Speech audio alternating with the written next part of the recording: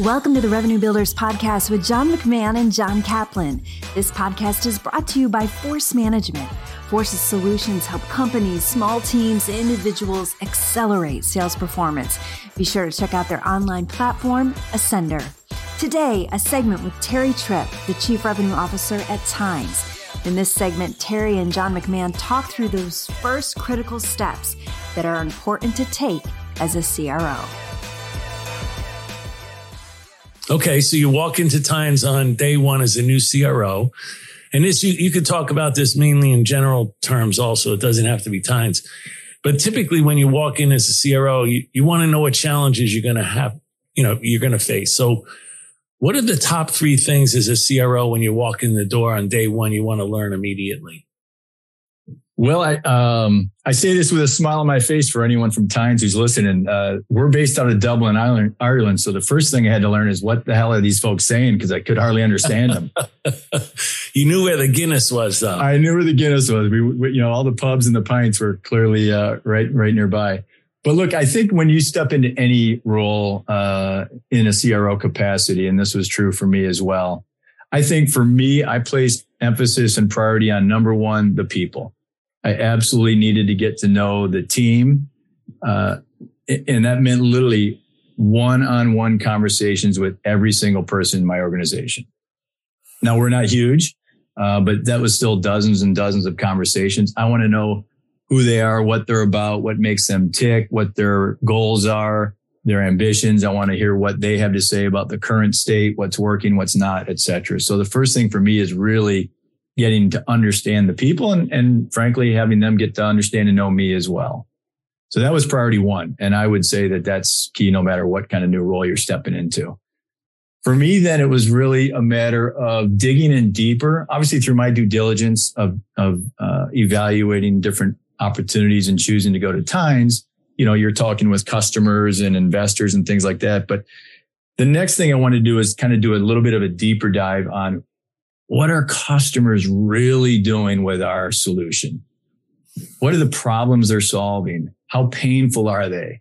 Why are they trying to solve them now? Why haven't they solved them previously? Or if they've tried previously, what's wrong with that approach? So I really wanted to get into the shoes of our customers and understand really what's driving them to tackle this problem and choosing to tackle with us, and then get feedback from them along the way that, I could take back to our product or our go-to-market team, et cetera.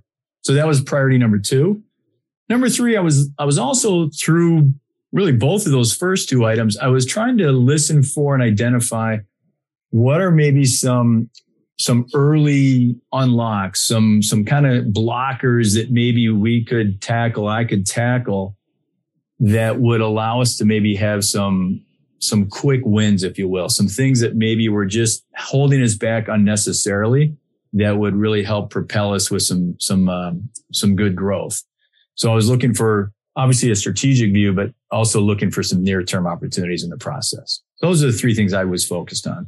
Yeah. And when you walk into these things, especially when you walk into like a startup or almost any startup, what did you know you wouldn't find?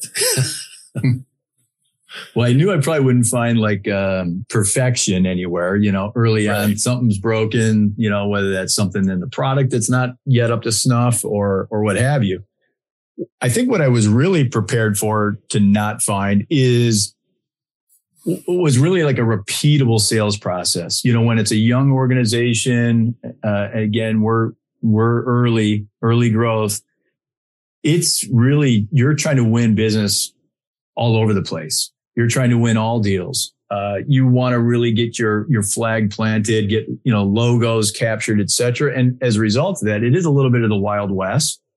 And so I think what I found and was expecting is, not like a crystallized machine factory of a repeatable sales process. And that turned out to be true. And again, that's not bad. That's just the reality of kind of an early company.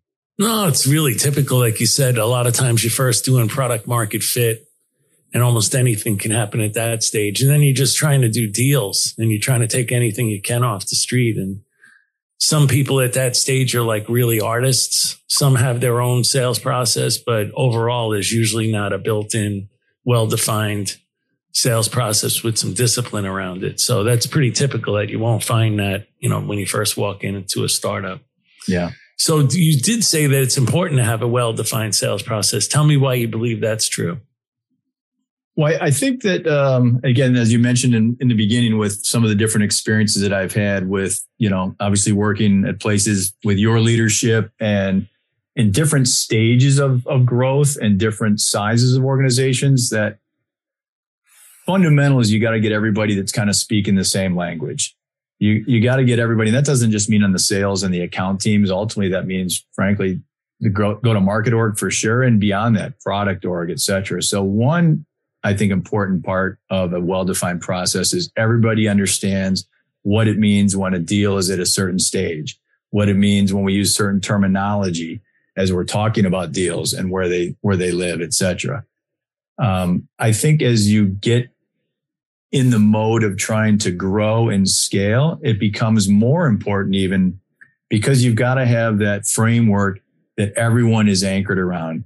You've got to be able to know that best practices are being largely adopted and followed, no matter where you are, in the market or in the world, et cetera. And so it's really, I think, the lever that starts to propel the growth and the repeatability and kind of the best practices around the sales org. Yeah, I think it's also important for training. If you have a well-defined sales process, you kind of know where or what step or what stage of the sales process that some of your people are having a really difficult time. And then okay, if they're having a tough time finding a champion or getting an economic buyer meeting or something like that, you know exactly what to train them on. If you don't have a well-defined sales process, you can't really see any patterns.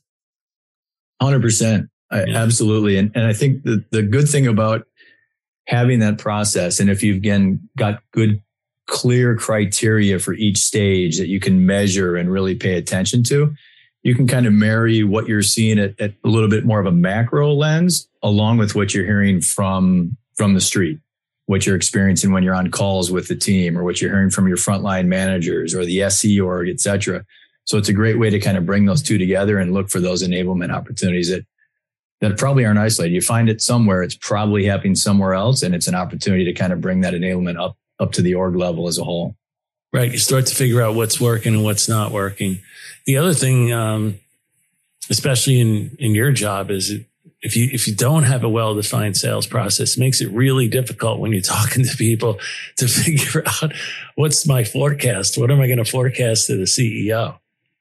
Yeah. 100% on that too. I mean, I think you've got to have things that that as you look across your deal portfolio, your pipeline, your current quarter forecast, next quarter forecast, that you have confidence that if you see certain deals that are at a certain point in that process, if we're, true to those criteria and the stages along the way, gives you a much higher degree of confidence and certainty in being able to predict and forecast that business.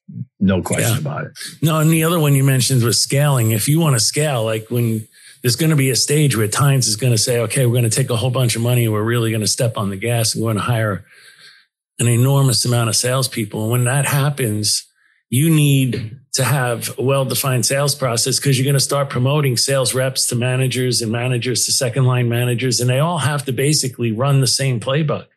If you don't, it's like helter skelter. It becomes really difficult to forecast, really difficult to understand what's going right, what's going wrong. How do I train people, enable people? You just can't put your hands or your fingers on what's going on when something does go wrong. Yeah, I agree. I mean, if you don't have that, like you said, you don't have that insight, you don't have that ability to kind of look across the org and see what's working and what's not. And you probably end up just chasing, problem after problem. It's kind of that whack-a-mole game. You might see something somewhere, you solve it, and then unbeknownst to you, around the corner, there's another issue because it's being done differently or someone's not following what you really want them to follow. So it makes it a heck of a lot harder as a sales leader at whatever level to really kind of drive that consistency if you don't have that well-defined process. In the full episode, Terry digs further into qualification and the critical stages of the sales process. Check out the full episode in the show notes.